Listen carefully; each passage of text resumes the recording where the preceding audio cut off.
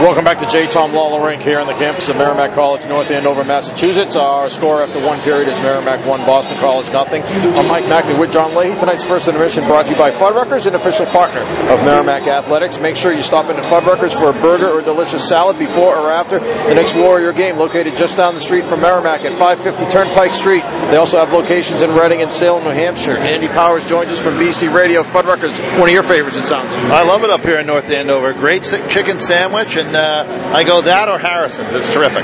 Nice. Well, first period there, Merrimack comes out with the 1-0 lead. Some good chances at both ends of the ice. How'd you see the period? I thought Merrimack dominated, especially in the first 5 minutes. I thought BC was a little bit sluggish or a little shell-shocked, but I thought Merrimack definitely deserved a 1-0 lead after 20 minutes. I thought their forecheck was very good. I thought their D were jumping up into the play.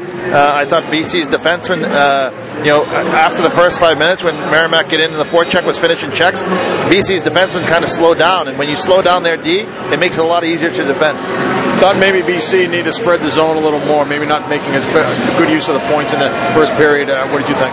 Well, BC has a great low-to-high game, and in the offensive zone, when they're playing below the goal line and finding the D, and the D are jumping in, that's when they're very dangerous. But this rink, and you and I talked about it, it takes a while to get acclimated here because the crowd's on top of you, the ceilings are low, so you don't feel like you have a lot of time and space to make hockey plays. And I thought BC was really jumpy with the puck in the offensive zone. I thought in the first 10 minutes they didn't have a lot of offensive zone time. Every time they got it in, Merrimack would break it right out. So, that's an adjustment they have to make. Best chance, David Cotton probably had a pretty good one there later on in the period. He's having a terrific season. He's a dynamic player, and I've talked to a lot of people around the program, and everybody with BC, they're always talking about the freshman class and this and that and Spencer Knight's an outworldly goalie. He's fantastic as a freshman. But the most important person that BC got to come to BC this year was David Cotton. As a senior, he had the ability to leave last year with Carolina, but he wanted to come back and be a captain. And he really makes that top line, I feel, is one of the top lines in the country. Their chemistry is terrific. They really meshed well at the end of last season. They picked up right where they left off. But he's such a big, long, strong guy to handle. Merrimack's done a real good job tonight bottling him up, but when he gets loose, those three guys are really dynamic. Logan Hutsko as well. He's been one of the top players in Hockey East ever since he's come here. And again, talking about making that line very, very dangerous. Yeah, he's a funny player to watch, and I love Logan. He had that scary injury at the end of last season in the Hockey East finals, and he is absolutely a guy he's their offensive catalyst. And he's an undersized guy, and BC has a history of that, right? The undersized, over-skilled guys. But what's unique about Logan is you watch him play, he almost plays like out of control. And he's scrambling, and I've never seen any player make as many plays from on the ice as Logan does. He's on the ice sliding, he'll one-hand the puck and then push it out into space, and somebody else will skate into it. But he just has that innate ability to go into a crowd, and then he comes out the other side with the puck, and it's really entertaining to watch. Andy, Spencer Knight, we've heard a lot about him. 5 shutouts this year. He looks like a third defenseman out there. What makes him so special? Well, his calmness, his poise, his position, it makes him exceptional, because you wouldn't know if you're playing in the seventh game of the Stanley Cup Final or exhibition against New Brunswick. He's always the same way. He was really good early on in this game, or else it could have been 3-0 Merrimack really quickly. But the other thing you talked about being a defenseman, his ability to play the puck is a game changer. You saw it on the power play in this small rink area. He can go right up with it, and he can keep teams trapped with guys on ice, and he's a great guy for the D to utilize, because if you have a goaltender that can play the puck as well as Spencer Knight, it'll save you about 3 body checks a period, and you add that up, that's 10 hits that the defenseman saved because the goalie's playing the puck. So he's been an unbelievable find for BC. He's a super talented kid, and it's unfair to rely on a freshman like that so early in his career. He didn't get a time to kind of get warm. It's been his net from the second he stepped on campus, and he's earned it, and he's delivered, and he's terrific.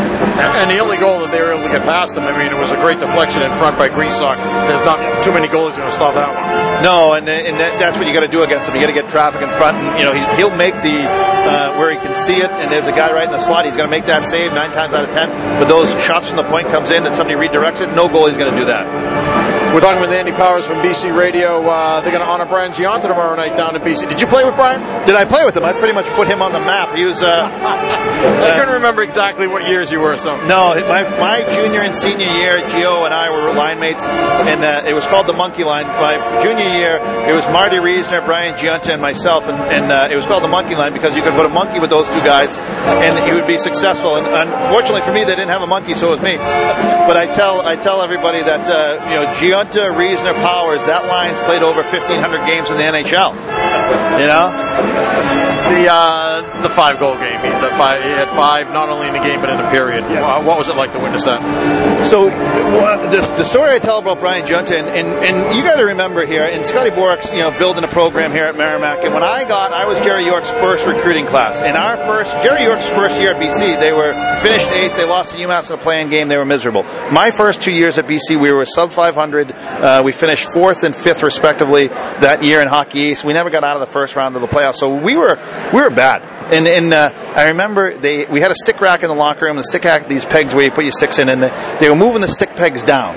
And I said, why were they moving the stick pegs down? We got a guy coming in, his sticks don't fit in this peg, you got to move them down. And I said, how the heck are we supposed to win when we're bringing in these kids that are smaller? And then he got on the ice, and he was so dynamic. The 5-goal game, he was one of those guys, not like more so than Husko, but the puck just found him. And when he found him, he would make plays every time he had the puck. He always put himself in the best position every shift. He was such a cerebral player. He would anticipate where the play is going to go. He was a physical player, and I think that's what people underestimated about Brian, was that the physicality he had. He had a great, balance, good center body. He would win puck battles against bigger, stronger guys, and it really stunned a lot of people. But he kept surprising them at every level. And I likened Brian Gionta's hockey history to Johnny Gaudreau. When Johnny Gaudreau was at BC, they said, "Oh, he won't be able to do it at the college level." They said Brian was too small for college. Well, he Hobey Baker winner, unbelievable, brings the national championship to BC after that long drought. But he won't be able to do it at the next level. Wins the Stanley Cup with the Devils, captain of the Montreal Canadiens. They always thought, no, the next level they'll get him. The next level. Same with Johnny Gaudreau. They always say he won't be able to do it at in the NHL. He won't be able to. And these guys, they're just winners. And Brian Gionta was a winner, and he brought that attitude to BC, and that's what really flipped the whole program around. Those guys who came in, they just said, I don't care what happened behind. We're going to move forward, and we're going to win hockey games. Yeah, he's a great player. I'm looking forward to seeing that. I think we're going to try to keep it here as well and allow our fans to enjoy that. You're going to be down there with him tomorrow at all? Well, I did a voiceover, and I was arguing that my name should be on the banner somewhere. But I was talking to Brian the other week, and I said, well, I think since it's Brian Gionta night, that all the kids should get in for free because they're taller. But I don't know if I'll make it down there. John and I do the radio games for BC, so I hope to make it down there. It's Alumni Day tomorrow for BC, so we're going to play in the alumni game. We got the kids' family skate, so it's a really good day for him, and it's great to see him go up in the rafters. Nice, that should be great. Enjoy it tomorrow.